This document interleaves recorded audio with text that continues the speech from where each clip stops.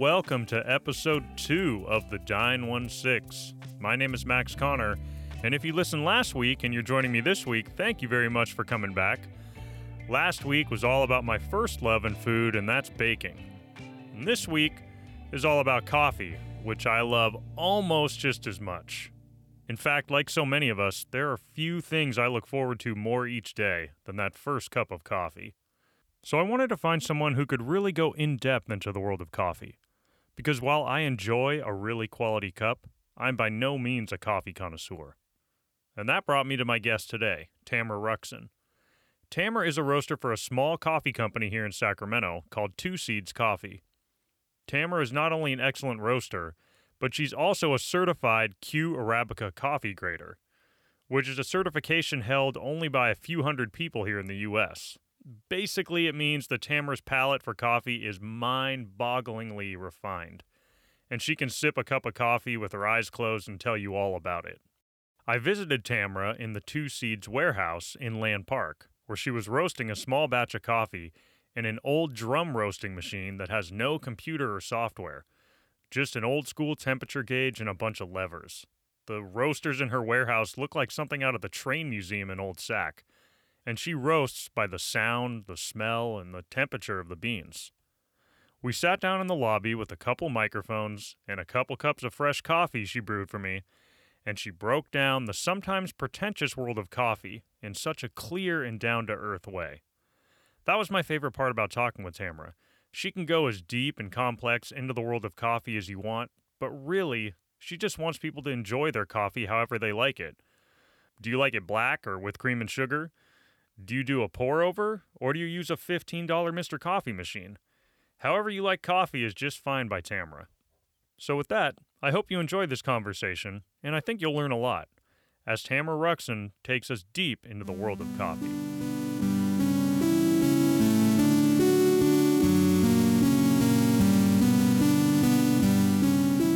Tamra Ruxin, thank you so much for agreeing to be on the Dine 16. It's really a pleasure to have you here. Oh, thank you for having me. Yeah. So this episode is going to be all about coffee, but the podcast is all about food and beverage and everything else. So I always love to start by asking people the role food played in your life growing up. Tell me a little bit about your childhood, and in particular, the role food had in your life growing up. Sure. Okay, I grew up in the Bay Area, and my father raised me, and his mother owned a restaurant. So she owned a Chinese restaurant in Hawaii, and most of my family is in Hawaii, and a little bit on my other side is in the Bay Area.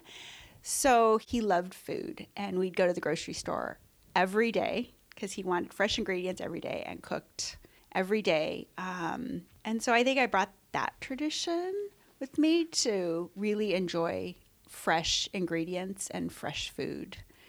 But he never really taught me how to cook. He gave me a cookbook, and then I would go through it step by step and, try all the different recipes and then basically change all of them.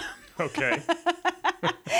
But he never really taught me to cook, and I realized when I had my daughters, I may have tried at certain points, but I never really taught them either. I think we're not great cooking teachers. So hopefully we just inspire each other because both my daughters cook also. Okay.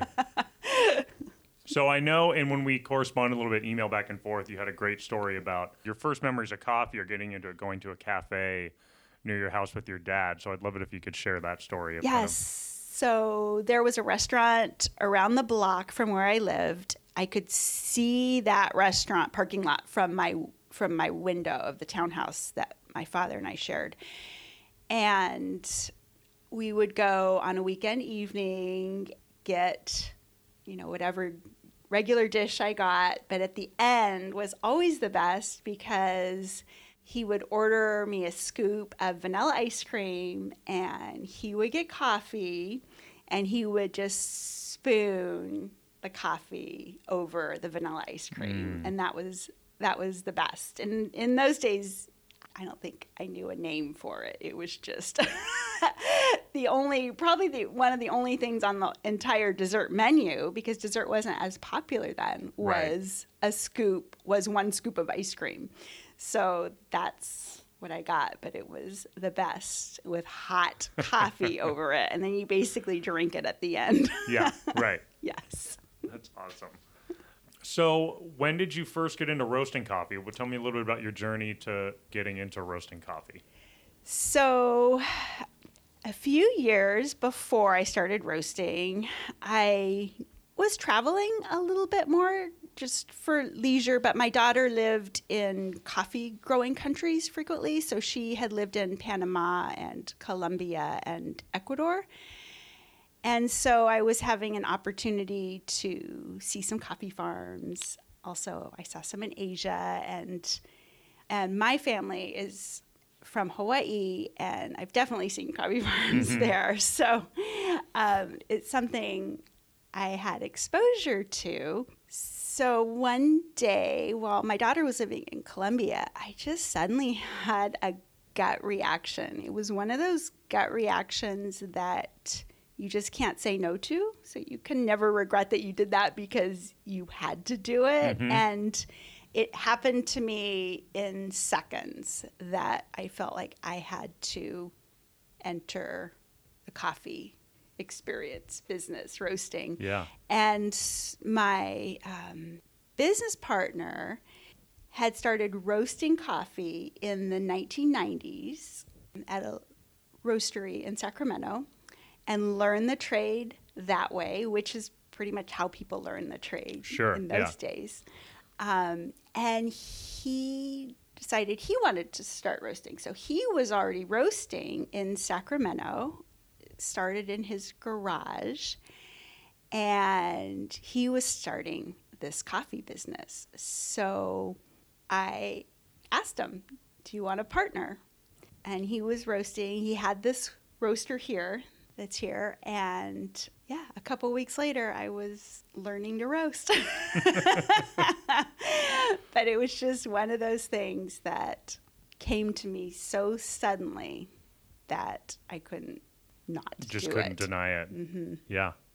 So when I got here, you had brewed me a couple pour-overs of some light roasts, which were both delicious. There was a Honduras and was it Colombia? Was and the other one? Ethiopia. in Honduras, and they were delicious.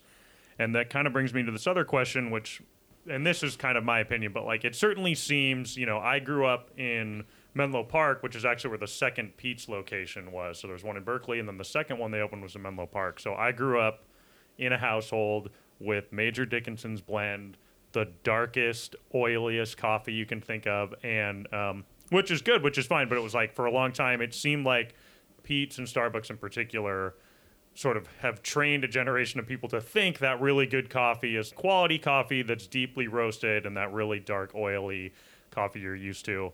And certainly over the years, that has changed a lot. Certainly it seems the roast you do are on the lighter and medium side. So can you talk a little bit about the difference in roasts and that sort of shift over time? But really, what does it mean to roast a coffee really dark? What's the difference between that deeply roasted, rich, oily coffee versus a really light roasted coffee? Sure. So when we roast using a curve, or we try to get to a certain curve of temperatures, time and temperature. But basically, the bottom line is the darker roast coffee are just roasted, longer or to a higher temperature, basically, just like we roast anything else, in an oven. But in coffee, I use a drum roaster, and there's drum or fluid bed roasters. Okay. The darker obviously goes on towards this second crack. So there's actually two cracks there's a first crack of coffee where the gases, the CO2, expand so much that it kind of creates a snap.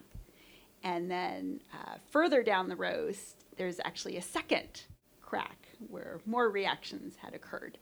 So going towards and past the second crack gives you that darker roast. But the coffee has acids in it. And the acid profile of the coffee bean is constantly changing. It's constantly changing from the time it's been picked, basically, and how it's been processed, and then how it gets it, and then it gets into the roaster, and through the roast, the acid profile is converting from one acid to another. So these shifts are happening, and some of the acids are more bitter, and some of them are more flavorful, and so this profile is shifting as we go through that curve of coffee. And so where the roaster chooses to stop the roast determines if it's a light, medium or dark roast coffee. And you're right, the dark roasts were really, really popular for quite a while. And I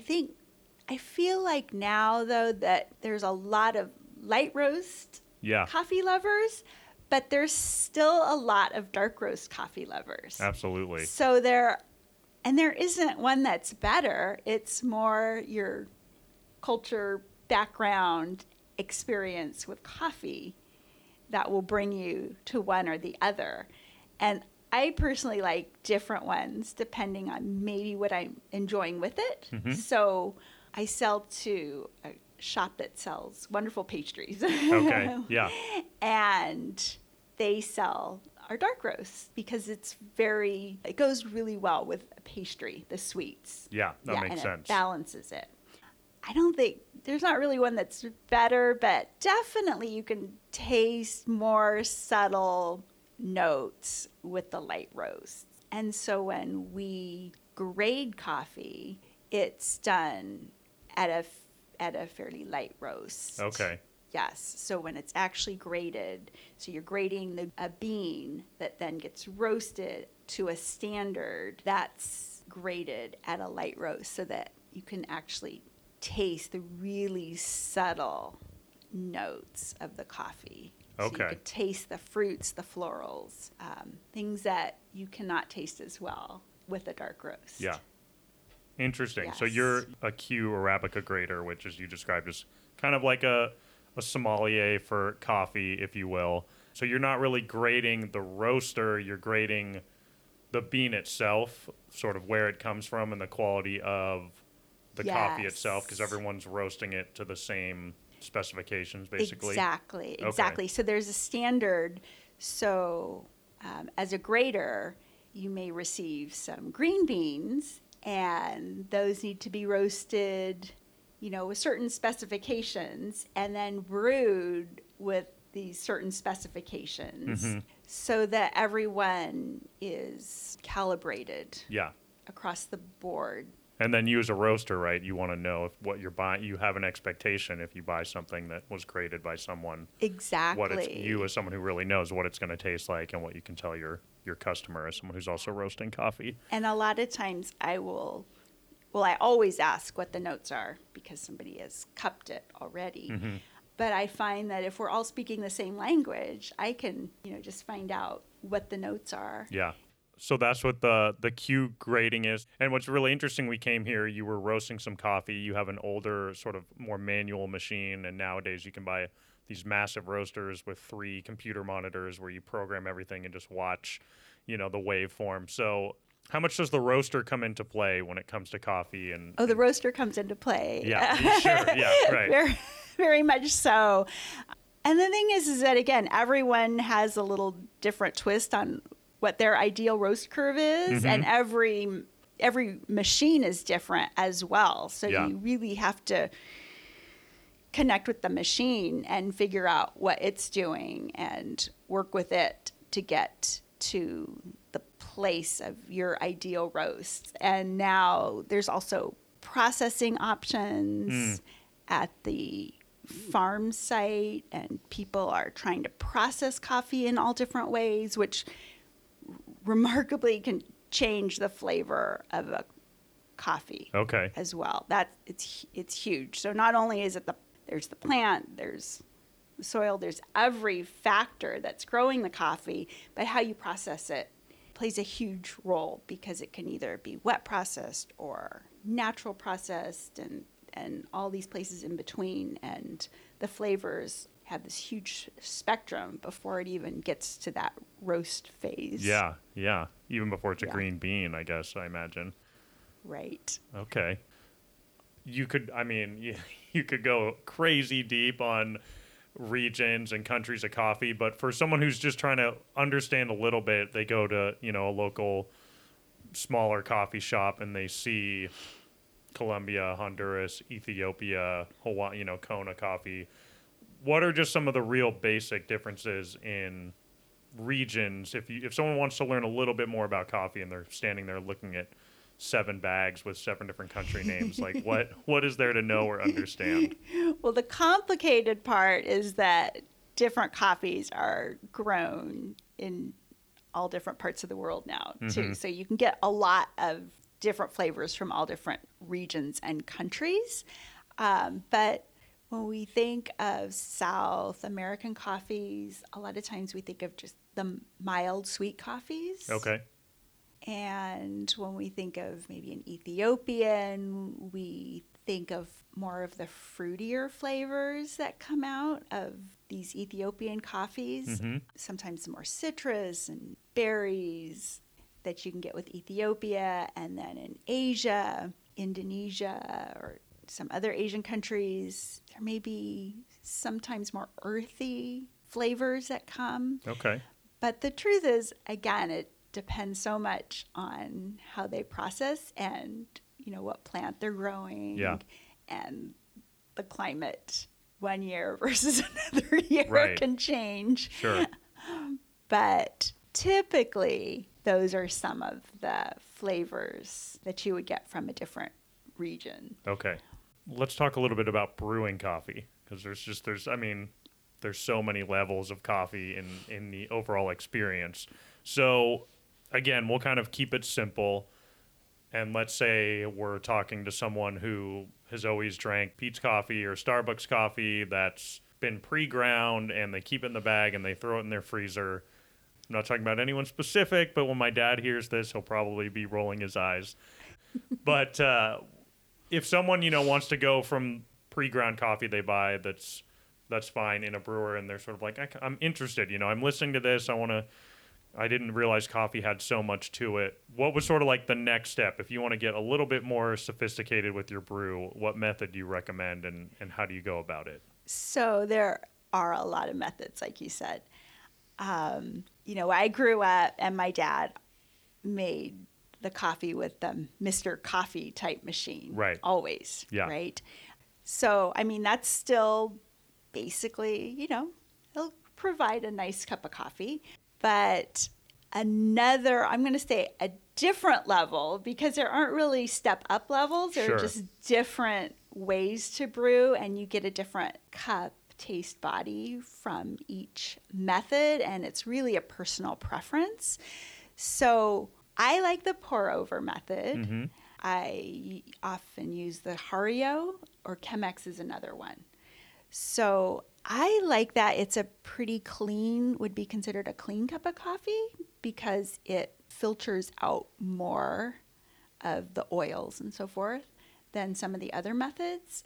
And I just enjoy that consistency. And honestly, I enjoy the ritual. So, and I think that has a lot to do with how we like to brew our coffee, is our own personal rituals of what works for us. And, I love the ritual of my father making his Mr. Coffee every morning. Right. I can kind of smell that in my past history. I remember, that was the ritual. And so I wouldn't change that for anything.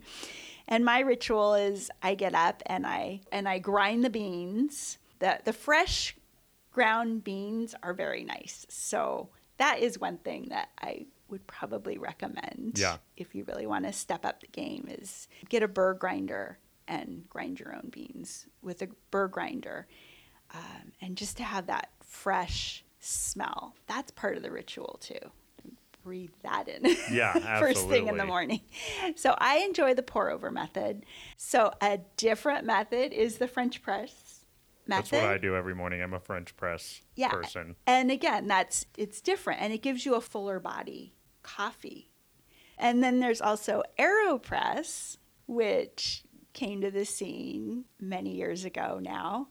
And there are even AeroPress competitions. And it's kind of a combination because the coffee sits immersed also as in the French press, but then it's a very short time. And then you actually push it through a filter. Oh, okay. Yes. And so it's quick. That can produce, again, a little fuller body than the pour over. But that's just one more method. But I do recommend grinding those beans every morning with a burr grinder because isn't that the best smell? Yeah, it is. Yeah. So that's really how you want to brew it. But your starting place would be get some, freshly roasted coffee and keep it whole bean and grind it. Burr grinder and good water. I was going to ask you about that. Yes. Because I have run out of filtered water and used my tap water. And after using filtered water for a long time, and just the difference is pretty stark, especially here in Sacramento. Coffee is actually mostly water. Right. It's just, of course, yeah. And infusion. So the water you start with is most important. Okay. Got it. And how fine do you go on a grind on a pour over for yourself? The idea is that you would want a finer grind for a pour over or a very fine grind for espresso. Right. And sure. then I like a fine grind for the pour over. And then your drip coffee maker will be less fine. And then your French press will, again, be more coarse of a grind. So you mentioned that it sounded like you did a little bit of training with someone in the Bay Area as well. Or was that for... Yes, I did, actually. So I studied some roasting with Boot Coffee Campus. So Willem Boot started a company in the Bay Area where he teaches classes. And he grew up roasting. And I also took my Q grading exam through the Boot Coffee Campus. Okay.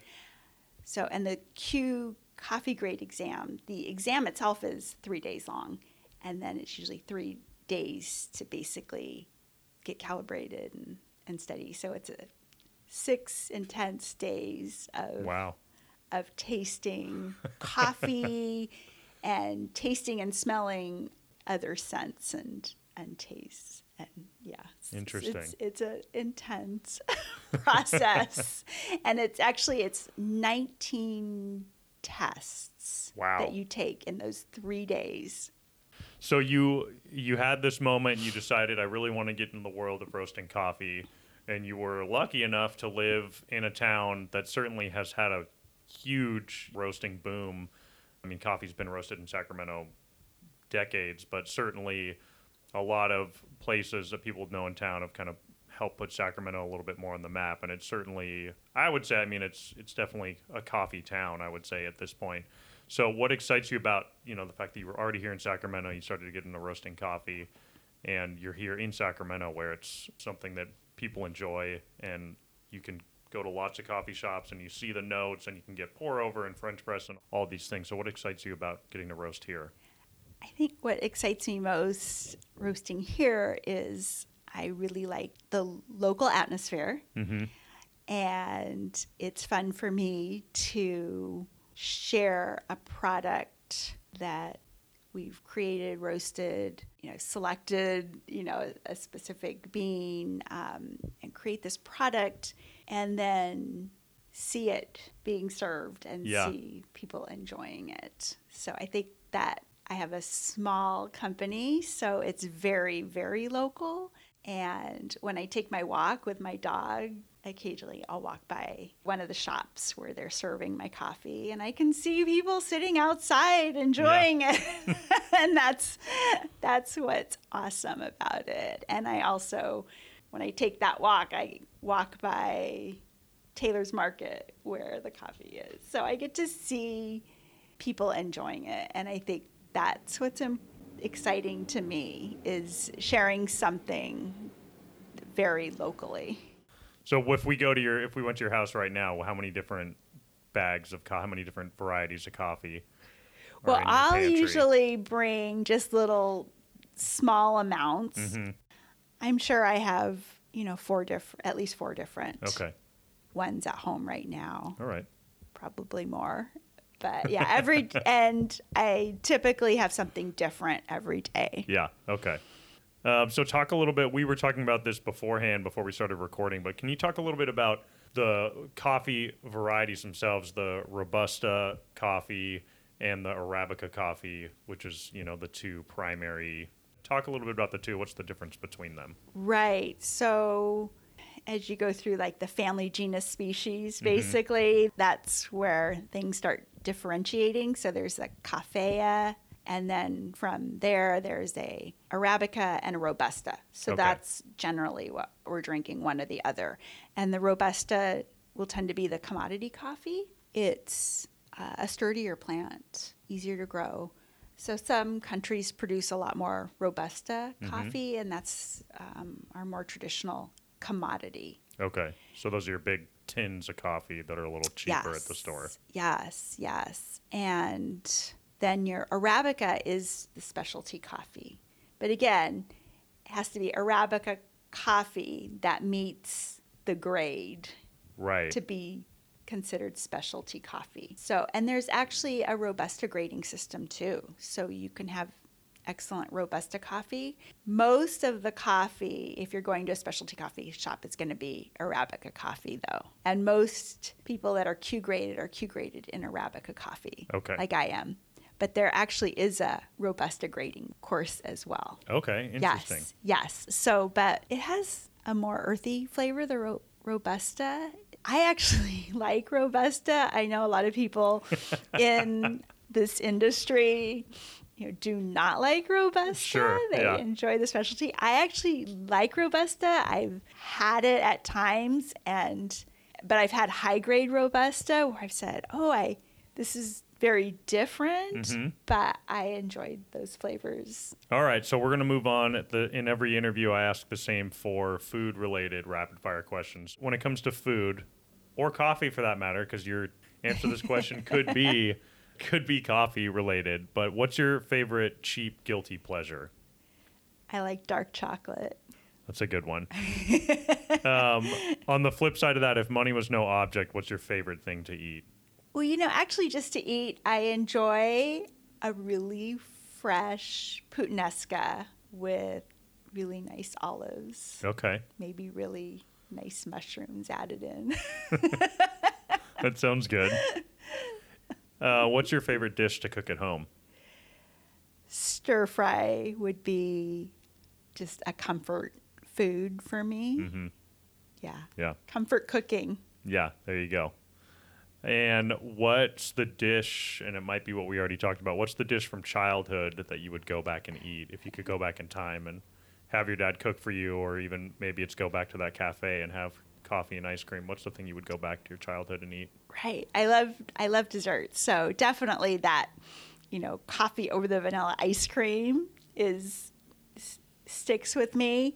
But also my grandmother's blackberry pie that she would pick the blackberries from her garden, make the pie, and then it would always come out like broken into crumbles. Yeah. It never looked like a piece of pie, but it tasted amazing. Oh, that's great. All right. Well, Tamra Ruxin, thank you so much for agreeing to come on the Dine 16. It was really great to have you here. Oh, thank you for having me. This was a wonderful experience. Thank you so much for listening to this episode of the Dine 16. If you enjoyed today's show, please subscribe wherever you listen to podcasts. Also, if you want to take a minute to rate and review the show, that's the best way for new people to find us. Although, perhaps an even better way would be for you to share it with your friends and family. So go ahead and send an email blast out to anyone you know who you think might like the show. And as I've said before, this is not just my show, it's yours. So if you have any comments, or if there's anyone you think I should interview, or if you want me to investigate something related to food in Sacramento, I'd love to hear from you. Email me at max@dine16.com. Follow me on Twitter and Instagram. The handles for both are @dine16. And if you're curious about the rigors of becoming a Q coffee grader, I link to a great article from KQED in the show notes. If you want to try some of Two Seeds coffee, there's a couple ways you can do it. You can order directly from them online at twoseeds.co, or you can pick some up in Taylor's Market in East Sacramento, or you can head down to Freeport Bakery, pick up a pastry, and have a cup of their espresso roast, which they serve there.